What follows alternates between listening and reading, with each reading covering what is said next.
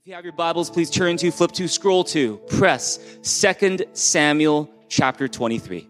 2 Samuel is in the Old Testament, first half of your Bible. We're going to look at 2 Samuel chapter 23. Now, before we get into 2 Samuel 23, which we're going to be finishing up today, we also want to let you know about something that's happening next week. Everyone say next week. Next week, super excited for a brand new series that we're doing here at Thrive on relationships. It's called, Is It Love? Everyone turn your name and say, Is it love? Is it love? It's about uncovering the misunderstandings that keep us from having healthier relationships.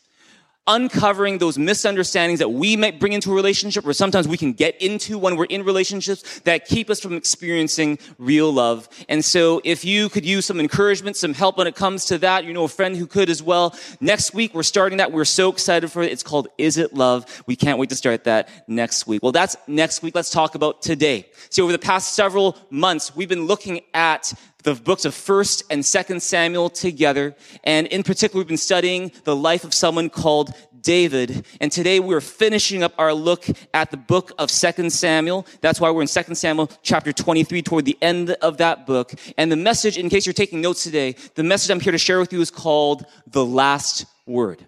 The Last Word. And the reason why we call it the last word is a couple reasons. First is because this is the last message in the series that we've been looking at, 1 and 2 Samuel. So if you've been benefiting from the series at all, we'd love to hear your feedback. Later on this, we'll give you a link on where you can send your feedback. So it's our last message. That's why in some ways it's the last word. But the second thing is that today we're looking at the last words of David. The last words that he purposely spoke before he died. Now, before I show you David's last words, I want to show you the last words of some famous people in our world, and I want to see if you can guess who said these last words. Are you ready? Now, admittedly, some of these last words are funny. Some of these last words are tragic. Some of these last words are touching. But each one of them has, I believe, a lesson built into them. We won't get into all those lessons today, but here are some last words from some famous people. Here's the first one. Surprise me. Who wrote or who said, surprise me? Well, the last words of this man were, surprise me. This man is Bob Hope. Bob Hope, he was an American actor and comedian. He died in 2003. But before he died, his wife Dolores asked him, hey, Bob, where do you want to be buried? And his last words were, surprise me. I think that's kind of cute. Surprise me. Here's another one. You be good. I love you. See you tomorrow. Who said this? Well, it's a bit of a trick question because these weren't the last words of a human being. These were the last words of an animal. It's Alex the gray parrot. On September 6, 2007, Alex the gray parrot said, you be good, I love you, see you tomorrow. In fact, he said that every day for years because Alex was a prodigy kind of parrot. And in fact, the name Alex was apparently an acronym for Avian Learning Experiment. And so for years, they trained this parrot to speak, to memorize, to learn, and he would always end the day by saying, you be good, I love you, see you tomorrow. And in fact, that's how he ended his life as well. That was his last words. You be good, I love you, see you tomorrow. That's Alex the gray parrot. Here's another one. Oh, wow, oh, wow, oh, wow. This one has become kind of famous just because of who it is. This is Steve Jobs, founder of Apple. And he said this when he was on his deathbed looking at his family. Oh, wow, oh, wow, oh, wow. Here's another one. I can't breathe. This one we could take a long time to discuss, but one person who said this was Eric Garner. He was a black American man, a horticulturist. He was placed in a chokehold by a white NYPD officer. And he said, I can't breathe, not just once, but 7, 8, 9, 10, 11 times until he died of suffocation. 6 years later, there was another black man called George Floyd who was on the ground in Minneapolis when a white police officer again kneels on his neck for over 9 minutes, and his last words were the same, I can't breathe. In fact, the New York Times, I don't know if you know this, but in 2020, they came out with a report, and they found that actually over 70 people have been reported as using that phrase as their last words before dying in police custody. And so now these words, I can't breathe, are used to protest racism, especially against black people. It's also used to protest police brutality. Those are, some very powerful last words. I can't breathe. Here's another one. Depression. Many thanks to all my friends. Many thanks to Professor Felice Liamac. This year has been so tough. I can't stand it anymore. Many thanks to Tong Tong. Many thanks to my family. Many thanks to Sister Faye. In my life, I have done nothing bad. Why does it have to be like this? Do you know who said these last words? Well, there was a Hong Kong singer and actor called Leslie Cheung. And in his suicide note, this is what he wrote before taking his life. Here's another one. What do you think I'm going to do? Blow my brains out? Who wrote these words, or who said these words as their last words? Well, this is a guy called Terry Kath. He was a singer and a musician, part of the band Chicago, which was very popular in the 70s and 80s. This is what he said just before putting what he thought was an unloaded gun to his forehead and pulling the trigger just for fun. Here's another one.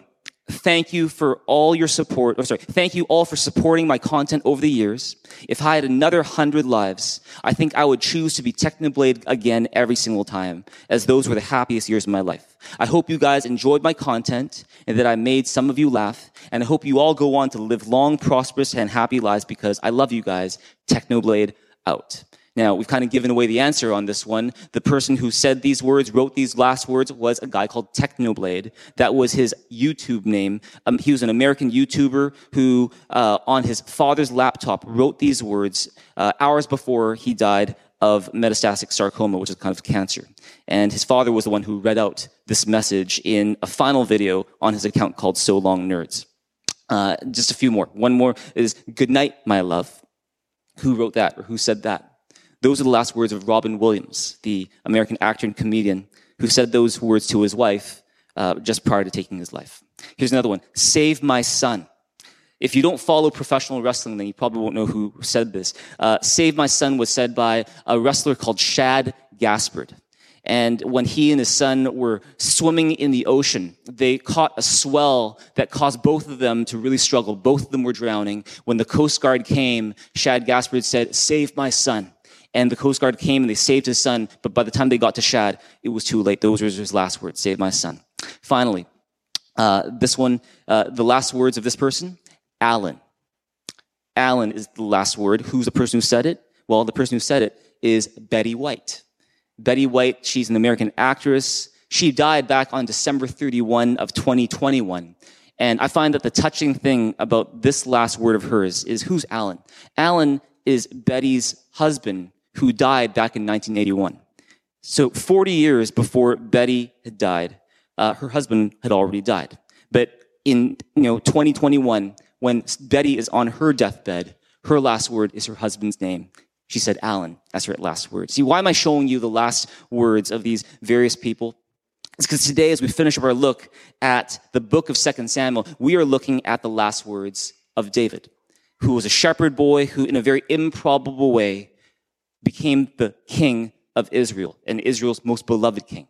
And what we're going to do is we're going to look at 2 Samuel 23, which is purported to be David's last words. Now, were these really David's last words? Because you're going to see that these last words come in the form of a poem. Now, you got to know this is, in addition to being a king, David was many other things. David was a poet. He was a songwriter. In fact, he was the most prolific songwriter in Israel's history. Half of the book of Psalms is all by him. And see, some believe that these last words that we're going to read from 2 Samuel 23 were David's last poem. It was David's last song. Not necessarily maybe his last words before he died, but the last song he ever wrote. Now, whether these were actually David's last words, really last words, or the last song David wrote, the fact is we're going to look at these words today, and I think we're going to learn some powerful lessons in the process. Let's read David's last words, and then let's unpack them together. Let's read 2 Samuel 23. Would you show me that you're with me by reading this out loud in a big, loud voice with me right now? Verse 1 says, "These are the last words of David, the oracle of David, son of Jesse, the oracle of the man exalted by the Most High, the man anointed by the God of Jacob, Israel's singer of songs. The Spirit of the Lord spoke through me. His word was on my tongue. The God of Israel spoke. The Rock of Israel said to me, when one rules over men in righteousness, when he rules in the fear of God, he is like the light of morning at sunrise on a cloudless morning, like the brightness after rain that brings the grass from the earth. Is not my house right with God? Has he not made with me an everlasting covenant, arranged and secured in every part? Will he not bring to fruition my salvation and grant me my every desire? But evil men are all to be cast aside like thorns, which are not gathered with the hand. Whoever touches thorns uses a tool of iron or the shaft of a spear. They are burned up where they lie. One reason why we find it interesting to read or hear a person's last words is because we think that we can get a clue into what that person was thinking and feeling before they actually died. And in David's last words, we see that David had three things on his mind. These are the same three things that many people think about when they know their time on earth is coming to an end. Three things that David thought about. The first is his legacy. In other words, what have I done with my life? His legacy. The second is his family, is who am I leaving behind? And the third is eternity.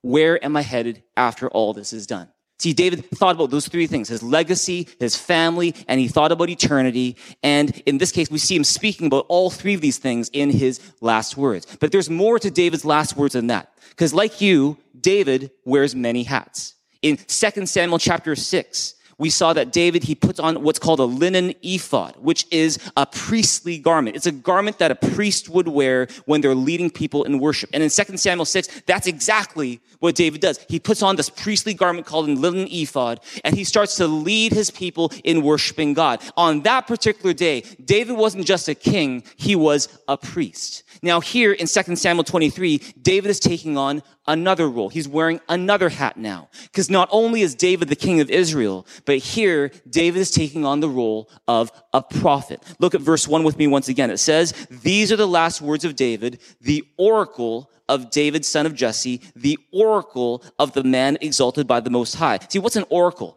If you don't know what an oracle is a prophetic utterance. It's a word that Old Testament prophets like Isaiah, Jeremiah, Ezekiel, Nahum, Malachi, Zechariah, even Balaam, they would all use this word oracle to describe the message that they believed God had placed on their heart for the people. And so David, he used the same word, oracle, to describe the words that he's about to say. And so what's David doing? He's stepping into the role of a prophet. And so here in 2 Samuel, we see that David, he is a prophet, he's a priest, he's a king. 1,000 years later, a descendant of David would arrive on the scene, and he too would be a prophet, a priest, and a king. His name is Jesus. And you could see as if that David in 2 Samuel is foreshadowing in an imperfect way the roles that Jesus later on would play perfectly for us as prophet, priest, and king. If you believe that, say amen. And see, if there was any doubt that David believed he was speaking the words of God when he wrote these words, you read verse 2 and 3 with me again. It says, "The Spirit of the Lord spoke through me. His word was on my tongue. The God of Israel spoke. The Rock of Israel said to me." So in other words, David is writing down these words, and he doesn't believe that these are just his words. He really wholeheartedly believes that the Spirit of God is speaking through him and to him in a prophetic way. Now, in case you're wondering, the idea that the Bible is not just humans' words, not just the words of people, but it is the inspired word of God, there's a name for that. It's called the doctrine or teaching, the doctrine of divine inspiration. It's this idea that the words we find in our Bibles are not just words that human beings thought of and wrote down, but that somehow in a powerful, mysterious way, that these were somehow God's words, that God inspired these people who wrote to write what God wanted them to write, such that these are God's words and not just people's words. And so when the New Testament says that all scripture is God-breathed, it's the idea that these words are not just human words, that somehow mysteriously, in this mysterious way, that these are somehow God's words to us. And maybe you're here, you've got questions about the Bible. And how can the Bible be God's word? Isn't the Bible full of mistakes and contradictions? Or, isn't the Bible, something that's been changed over the years, over the centuries? Aren't the Gospels full of, legends and myths of stuff that didn't really happen? Didn't people make up stuff in the Bible for just political reasons to kind of push their own agenda? How about other books that never actually made it into the Bible? What about those? If you got those kind of questions about the Bible, then I highly recommend that you check out a message that we did on February 2020 called "Can I Really Trust the Bible?" And my hope is that through that message and other resources, that you will see that there is really good reason to believe and trust the Bible. See, whereas the doctrine of divine inspiration is something that Christians believe today about the Bible, you might ask, where does that even come from? When did Christians start believing that? Well, it actually, in many ways, it starts with Jesus himself. Look at Mark 12:35, for example. Look at what it says. It says, while Jesus was teaching in the temple courts, he asked, how is it that the teachers of the law say that the Christ is the son of David? David himself, speaking by the Holy Spirit, declared, the Lord said to my Lord, sit at my right hand until I put your enemies under your feet. What's going on here? See, Jesus in the New Testament, he is quoting the Old Testament. In particular, he's quoting Psalm 110. And notice when he quotes Psalm 110, Jesus doesn't say, okay, well, this is just what David wrote, or this is just what David said. Rather, what does he say? He says, David speaking by the Holy Spirit. Notice that? Speaking by the Holy Spirit. And so he's saying this, is that this was what David wrote down, but it was the Holy Spirit who inspired him. So these are not just David's words, these are God's words. That's Jesus' take on Psalm 110. And that, in a nutshell, is how Christians see the Bible. It's the idea that the Bible is something where imperfect human beings are used by a perfect God to write down his word such that what we have today is the word of God. That's why in 2 Samuel 23, David says in verses 2 and 3, the Spirit of the Lord spoke through me. His word was on my tongue. The God of Israel spoke. The Rock of Israel said to me. Now, what exactly did God say to and through David? Well, this is what he says in the rest of verse 3. It says, when one rules over men in righteousness, when he rules in the fear of God, he is like the light of morning at sunrise on a cloudless morning, like the brightness after rain that brings the grass from the earth. What's that about? What's David talking about? Or if this is God speaking to and through David, what is God talking about? Well, what's going on? They're talking about leadership. They're talking about the difference that a righteous leader can make in people's lives. Someone who fears God, who wants to do the right thing. The difference that a good leader makes. You know, lately I find that the weather in Vancouver has been a little dark, a little cloudy, don't you find? It's been like, just one of those things where every day it's kind of the same thing. And that yet in this past week, there's those special moments where the sun comes out and you can see it past the clouds. And I don't know about you, but for me, maybe because I'm kind of affected by weather sometimes, I just find, life just feels different when the sun is out.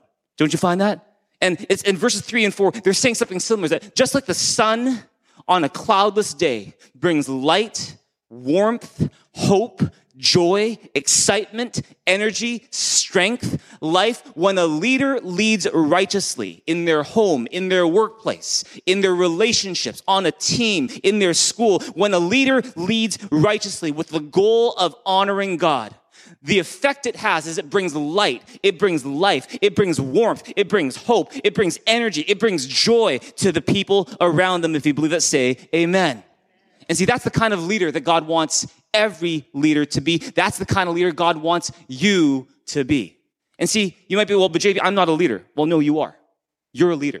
The fact is this, leadership is influence. And if you have the ability to influence anyone, then you are a leader. And so in your home, in your workplace, in your marriage, in your relationship with your kids, in your school, on the team that you serve on, you have influence that God made you to use to honor him and to make a difference for good. And when you do, when you lead well, with wisdom, with self-control, with joy, with confidence, with courage, what happens with humility? What happens? You have light, warmth, strength, joy, hope, life that you basically bring to other people through your leadership. Blessed is the home where people want to honor God, not just in what they do, but how they do it and how they treat one another. Blessed is the workplace that does the same thing. Blessed is the church where that happens. Blessed is the team or the school where that happens, where people really want to honor God and love one another well. If you believe that, say amen. Amen. And here's a question for you. Why would God talk to David about leadership at the end of his life? This is the kind of thing you would probably expect if David was just becoming king. He was just starting his reign. But he says this to David at the end. Why?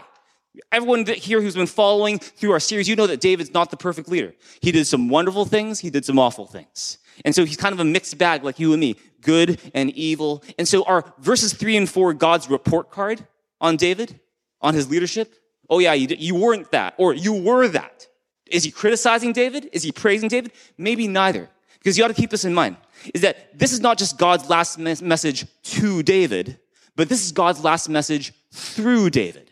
This is not just a message for David, but even more, it's a message for those coming after David. So this could very well be a message for Solomon, David's son, who would take on the throne after David. Even more, it could be a message pointing to someone even further down the road. Remember last week, we talked about how God promised to David that one day, after David is dead and gone from this earth, a descendant of David would take the throne, and he's called the Messiah, and he would reign forever. And this Messiah would rule righteously in the fear of God. This Messiah would be human, and yet at the same time, people would call him mighty God, everlasting Father. This Messiah would die for the sins of his people. Somehow this Messiah would rule a kingdom that's not just composed of Jewish people, but from people of every nation, a kingdom that would last forever. That's the promise that God gave to David. And the fact is, the more I look at verses 3 and 4 here in 2 Samuel 23, and when I look at how that fits into the biblical story, I find that this is quite possibly a picture of this son of David that God promised would come one day, and how this Messiah would be like a bright morning sun on a cloudless morning, ruling righteously and bringing blessing everywhere he goes. It's no wonder that when you go to the last book of the Bible, Revelation, Jesus calls himself the bright morning star. Look at Revelation 22:16. It says, I, Jesus, am the root and the offspring of David and the bright morning star. You see that connection? So let's keep on reading. Verse 5, what does it say? 2 Samuel 23 verse 5 says, is not my house right with God? Has he not made with me an everlasting covenant, arranged and secured in every part? Will he not bring to fruition my salvation and grant me my every desire? So the first thing that David writes about in his last words, he writes about legacy. He writes about leadership. What have I done with my life? Next, David's mind turns to his family, who he's leaving behind. And he writes this, he says, is not my house right with God? See, earlier when we surveyed the last words of some various people, notice how many of them talked about their family or talked to their family. You got Betty White calling out the name of her husband who had already died 40 years before. You got, a Hong Kong actor, Jackie Chung, who's thanking, or Leslie Chung, who's thanking his family right before he dies. It goes to show that in our dying moments, if we know we're about to die, what we want close to us, what we're thinking about, probably more than anything, are our loved ones and who we're leaving behind. It's our family, it's our friends. And see, I've never gone to a hospital and visited someone in their last moments and heard them say, bring me my investment portfolio, that I may admire it one last time. Or, bring me the fob to my Tesla and the keys to my house that I can hold them one last time. Or bring me my clothes and my jewelry that I would wear them one last time. Bring me my report card and my resume that I could admire myself one last time. No, we know what they do. They want their family with them. They want those closest. When Steve Jobs, with his dying breath, said, oh, wow, oh, wow, oh, wow, he wasn't talking about or looking at the iPhone that he created. He was looking at the children that he created and was now leaving behind. See, in our dying days, our thoughts naturally turn homeward to family. And that's what was happening in David's case too. So keep this in mind. In the greatest trials, the greatest, pain that David ever experienced had to do with his house, his family. See, outside the family, David was a star. Like he battled, giants. He defeated so many enemies. He conquered nations. And yet the battles that hurt David the most, the battles that left David the most wounded, the battles that gave David the hardest time that he just could not sometimes conquer were his battles at home. Is that for as courageous as David was on the military battlefield, as competent and confident as he was when he was singing songs and playing instruments and speaking on a stage, David was not so confident when he was at home when it came to his family. Do you find that as well? Is that maybe when it comes to your abilities at work, you're very confident. When it comes to, a certain sport you play, you're very confident. When it comes to your profession or your studies, you're very confident. When it comes to your area of expertise that you've studied years in, you're very confident. But when it comes to relationships, you feel like, I totally don't know what I'm doing.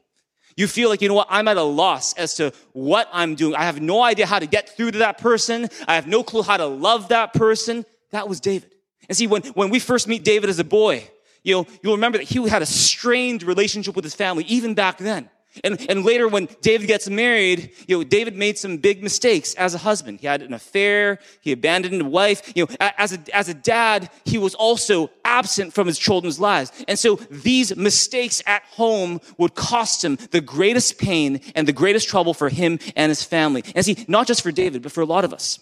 A lot of us, we find that our biggest pain, our greatest trials have to do with what happens at home, with our closest relationships. I don't know about you, I find that when my relationships at home or with my family are strained, that to me is more stressful than anything that could happen at work. That to me is more stressful that's more painful than this sore on my lip. And I don't know why it's there, but it's more, it's like, man, I would take more of this than more of that. Because I don't know about you, but I find that relationship stress is on another level of stress. Do you find that? And see, life might otherwise be going really, really well, but when your relationships are not doing well, then it's almost like you can't even enjoy anything anymore. And that's why next week we're starting the series on relationships, because I believe we all need help when it comes to having better relationships. If you believe that, say amen. And see, as painful as David's family life was, here in David's last words, when David speaks about his house, notice how David speaks. He's not complaining about the pain, but he's celebrating something. He's not talking about how hopeless the situation is. In fact, he's pointing to hope. Look at verse 5. It says, "Is not my house right with God? Has he not made with me an everlasting covenant, arranged and secured in every part? Will he not bring to fruition my salvation and grant me my every desire?" See, despite how painful his family life had been, David could still, at the end of his life, look at his family with hope. And do you know why? It's because David knew God had given him a promise. God had given him a promise about his family. And that promise was this. God said to David, "I will build your house for you, and it will be established forever." And see, because God gave David that promise, God was saying, you know what? You don't have to worry. You don't have to think it all depends on you. You can give it to me. Maybe that's what you need to do today, is to stop trying to figure it out all by yourself, but give it to God and learn to listen to God and trust God in that area. See, God promised to David that through all the ups and downs that he and his house would ever go through, that they will be safe in the end. And see, that promise got great comfort to David, so that instead of worrying about his family so much, he could trust God and trust that God is in control. It's his promise. And that it's not his mistakes regarding his family that will have the last word on his family. It's God's faithfulness that will have the last word. Amen. And see, in an area of great pain, God came to David and showed his power.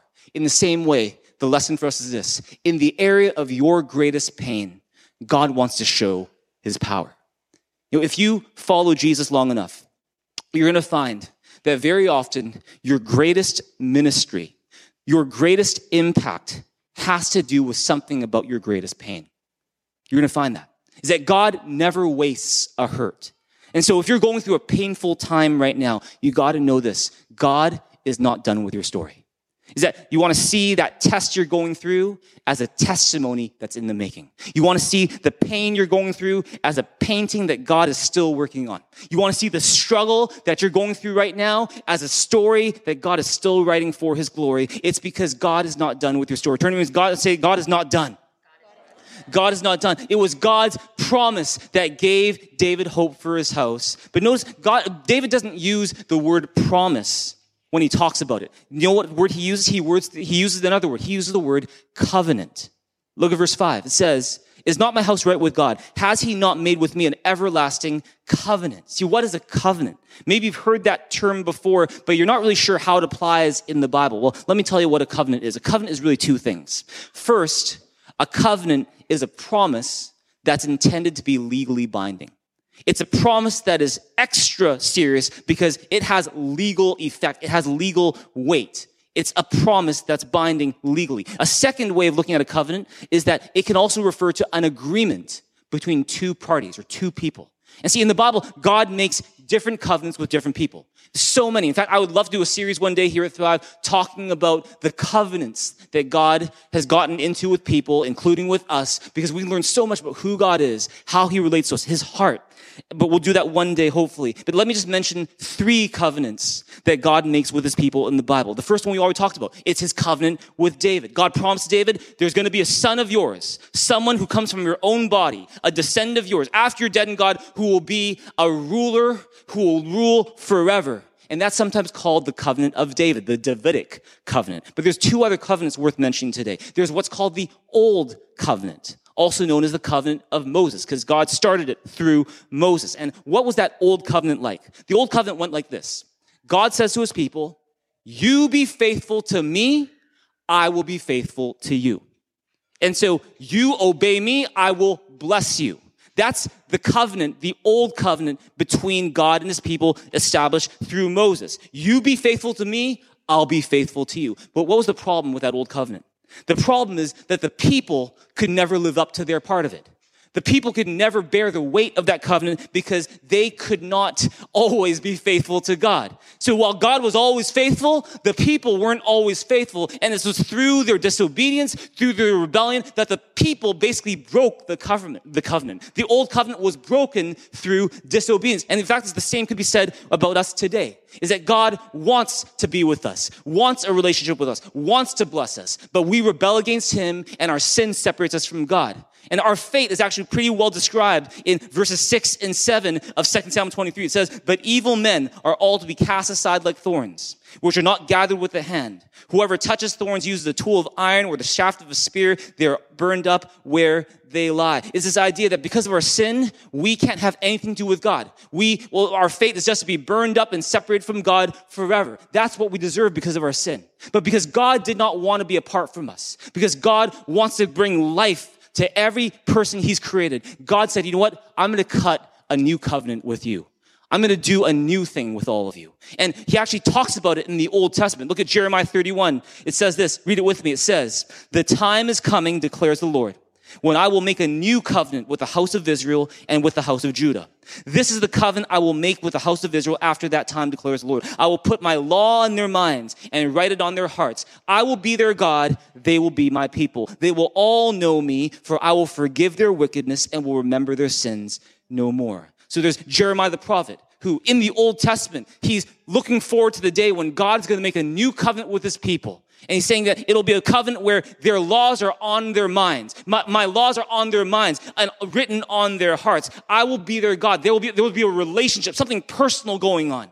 And then in Ezekiel 36, the prophet Ezekiel talks about the same new covenant. And he says it this way. He says, I will give you a new heart and put a new spirit in you. I'll remove from you your heart of stone and give you a heart of flesh. I will put my spirit in you and move you to follow my decrees and be careful to keep my laws. And so again, it's this idea that God is one day going to create a new covenant where it's not just about obeying rules and laws, but it's about how God's spirit somehow lives in the people. A new heart, a new spirit in us. And see, God was saying it's a new covenant. It's a new deal. It's a new relationship. It's closer. It's more intimate. And most importantly, it can't be broken. And do you know why?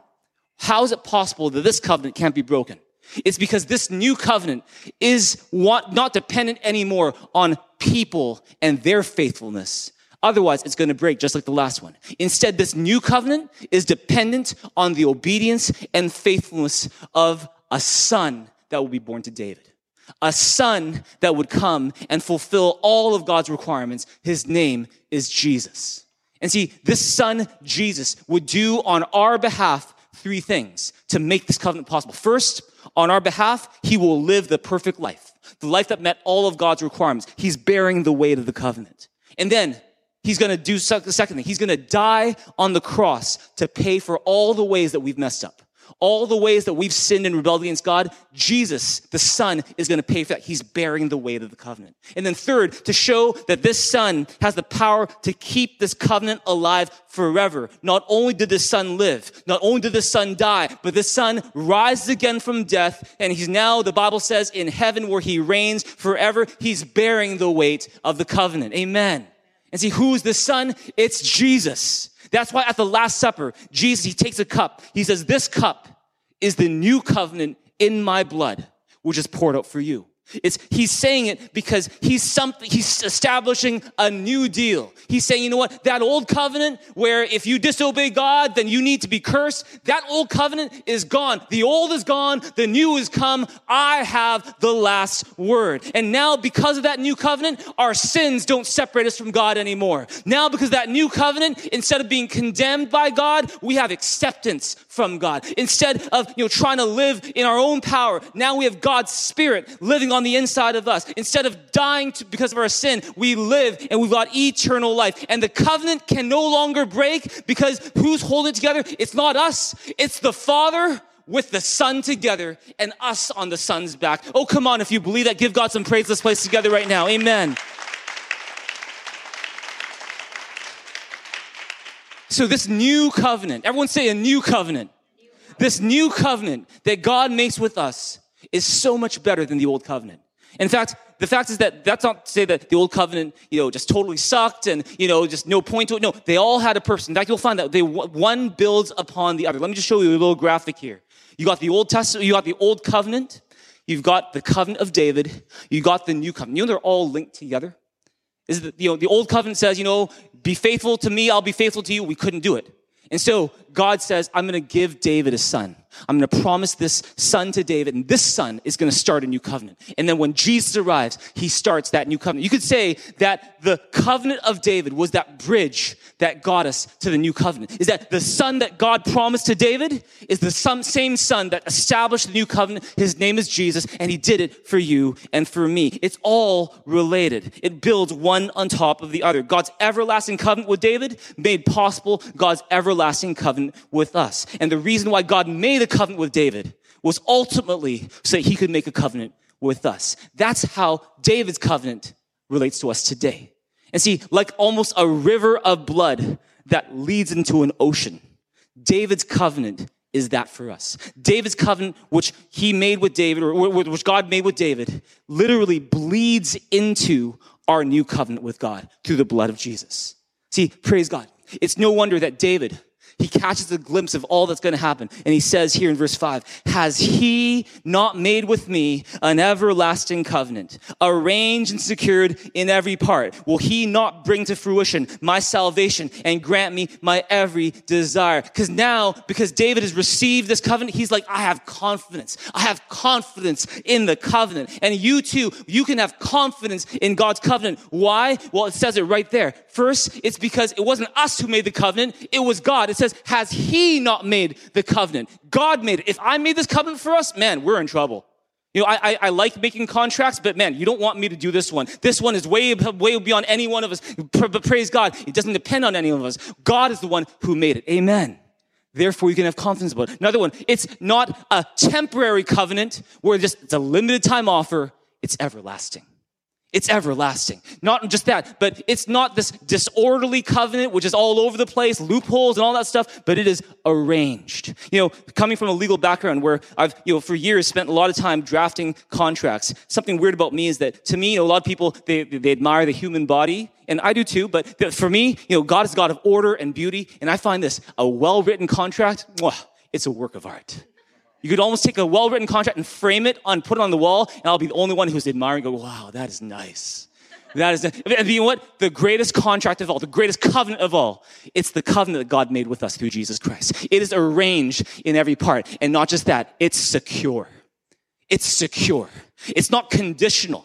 It's not something where we have to do something in order to trigger it. And if we don't do anything, then nothing happens. No, it all started with Jesus. And it's secure when we have it in his hands. If you believe that, say amen. That's the covenant. And perhaps most beautiful of all, this covenant, it's for everybody. It's not just for a select few people, but it's for everybody. Whereas no one could stand a chance under the old covenant, because all of us have messed up. All of us have sinned. Under this new covenant, everyone has a chance. Everyone gets to benefit from that covenant because it's no longer based on our performance. It's based on the faithfulness of God and his son, Jesus Christ. I heard this story the other day. There's this guy called Dave. And Dave was just an ordinary guy who went to church. And whenever the weather was good, Dave would take a football and he asked his son to go out and play football on the field, on their lawn outside their house. They just throw the football. And see, living next door to Dave was an elderly couple who had a son called Mike. And see, Mike by this time was already in his 40s. But the reason why Mike had recently moved into his parents' home was because Mike had cancer. And it was an especially devastating kind of cancer where his muscles were atrophying. He was becoming very, very weak. And so Mike needed help doing even just the basic tasks like, getting up from bed, using the bathroom, showering in the morning, eating meals. And on days when Dave and his son will be out on the lawn throwing the football, Mike would come out in his electric wheelchair if he had the energy, and he'd just watch them play. Over time, Dave and Mike, they became good friends, got to know each other. But eventually, Mike's cancer was getting worse and worse, such that he had to be in the ICU at the hospital. His diaphragm wasn't working anymore. He was having trouble breathing. One night, Dave got a call from his parents, from Mike's parents, saying, Mike's on life support, but they're going to be turning off the life support system in a couple days. Do you want to go see him? So Dave goes to the hospital. And there, Dave finds Mike in this hospital bed, and he's not saying a word. David thought to himself, man, what do I say? What do I do? What would you do if you're in that situation? He's like, should I be here? God, I'm here. Now what? Finally, after about half an hour, Mike's eyes start to open, and Dave notices it. And so he goes up to Mike, and he still doesn't really know what to say. And see, by that point, Mike's voice was so weak that he could barely whisper. And so the way that Mike, by this point, would communicate was through facial expressions and through squeezing people's hands. Kind of like, one squeeze is a yes, two squeezes maybe a no, that kind of thing. Or just he'll do this. And Dave asked Mike, when they shut off all these machines, do you think you're going to go to heaven? And Mike whispered, I think so. And see, Dave didn't want to challenge Mike's answer at that time. But Dave could also sense that Mike wasn't really sure himself. And so Dave started to tell Mike about Jesus, how Jesus died on the cross for our sins, how he rose again from the grave, that God loves us, and that's why he sent Jesus for us. And at the end, David asked Mike, hey, can we pray together? And Mike nodded. So what happens is this. Dave, he takes Mike's hands into his hands. He cups his hands in his hands. And he starts praying for Mike. And whenever Dave prayed something that Mike could really resonate with, that he really agreed with, Mike would squeeze Dave's hand. And so his amen was a squeeze. And so the prayer kind of looked like this. Dear Jesus, thank you for dying on the cross for Mike. Squeeze. Dear Jesus, thank you that you made a way for Mike to know you. Squeeze. Today, Mike wants to open his heart and receive you, Jesus, as his Savior and his Lord. Squeeze. And thank you that because Mike believes you to be his Lord and Savior, he will spend the rest of eternity with you. Long squeeze. Long squeeze. At the end of that visit, Dave, he waves goodbye to Mike. And Mike had this big smile on his face. And a couple of days later, they turn off the machines. Mike passed away. At the funeral, David met with Mike's parents. And Mike's parents said, hey, Dave, can you come over here? And Mike's parents said to Dave in private that before they were about to turn off Mike's machines, the night before, Mike's parents were with him in the room. And on a pad of paper, Mike wrote his last words. And those last words are here. He says, yesterday, Dave and I prayed a big prayer. Everything's okay now. Yesterday, Dave and I prayed a big prayer. Everything's okay now. And see, I'm here to let you know that when you have Jesus Christ in your life, everything will be okay in the end. Maybe not immediately, maybe not in the present moment, but when you have Jesus Christ in your life, everything will be okay in the end. Maybe today you feel like you're dying in some way. Maybe you're battling depression. Maybe it's been going on for a really long time. Maybe you've just gone through a really difficult breakup. Maybe you're struggling financially in your business. Maybe your marriage is really rocky right now. Maybe there's someone in your life who's struggling and you have no idea how to help them anymore. You thought you did, but now you're just at a loss. I have no idea how to help this person anymore. Maybe there's some other uncertainty in your life, in your health, the health of someone you love, and it's really scary for you right now. Can I tell you this today? When you have Jesus Christ, everything is going to be okay in the end. Like David, you can say, has God not made with me an everlasting covenant, arranged and secured in every part? Will he not bring to fruition my salvation and my every desire? See, in this new year, you could have some new clothes to wear. Those new clothes, it's called God's new covenant with you. Maybe you can relate to the story that I just shared. Maybe like Mike, if you had to ask yourself, am I sure I'm going to heaven after all this is done? And if you're not sure, then I can tell you this. You can be sure through Jesus Christ. You can be sure when you have Jesus Christ forgiving your sins, when you ask him to do so. That way, when you've got Jesus, pain doesn't have to have the last word in your life. Loss doesn't have to have the last word in your life. Bitterness doesn't have to have the last word in your life. Shame doesn't have to have the last word in your life. But God's love, his peace, his hope, his covenant, they have the last word on your life. Amen. Let's all stand as we close today.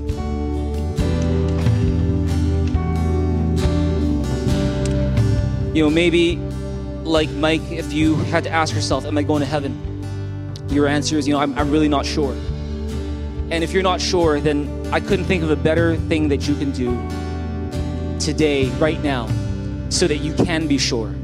And that is to ask Jesus Christ for his forgiveness. Because we broke our covenant with God, but Jesus never broke his. And when we jump on Jesus, when we piggyback on him, when we rely on him and say, Jesus, you save me, and you keep this covenant for me, then guess what happens? Is that we become beneficiaries of this new covenant with God, where forgiveness is possible, where eternal life is possible, where hope, peace, a relationship with God are possible. And so with every head bowed and every eye closed, if you realize that that's exactly what you need, that you need God's hope, you need God's peace, you need God's forgiveness, and you want to wear the clothes of this new covenant, then I'm going to encourage you to take a little step of faith by praying a prayer. It's a simple prayer, but if you mean it from your heart, it's one of the most powerful things you could ever do. So with every head bowed here on site, those of you online watching, if you want to pray this prayer, I'm going to encourage you to do this one thing right now, just as an expression of your sincerity. Why don't you just lift your hand to God right now? This is between you and God. Lift your hand right to God right now. One of our team members might come to you with a little card with a prayer on it that we're going to pray. Those of you online that you want to pray this prayer, click the link that's in your chat room, and it'll take you that same prayer. Scan the QR code on your screen, it'll take you the same prayer. And this is our way of letting Jesus' love, his forgiveness, his hope, his peace have the last word in our lives. And so would you just join me in praying this prayer right now? Whether you have that card in front of you or the screen in front of you or not, you can pray this prayer with me right now. Say, Dear Jesus, thank you that because you love me, you died on the cross to pay for my sins. You rose again to give me life. Today, I open up my heart and I ask you, please come in. Forgive me of all my sins and fill me with your Holy Spirit. I place my trust not in what I do, but in what you've done for me. In Jesus' name I pray. Amen. Would you give God some praise? Let's play together right now. If you prayed that prayer, then the Bible says you are in a new covenant with God. You have a new relationship with God. The old is gone, the new has come. Forgiveness has come. Peace has come. Hope has come. Eternal life has come. And one of the ways we celebrate that isn't just by singing songs, isn't just by praying more prayers, isn't just by reading the Bible, but we also do one of the other things called baptism. And baptism is not a graduation, it's a beginning. It's simply saying, I thank God for this new relationship I have with him. If you prayed that prayer just now, whether you're on site, online, we'd love to help you with baptism. Go to mythought.info, press the baptism button. We'd love to help you with that. More information on baptism, all there for you. And we encourage you to take that next step as well. Praise God. Can we give all of our friends who prayed that prayer just now a big hand? Praise God.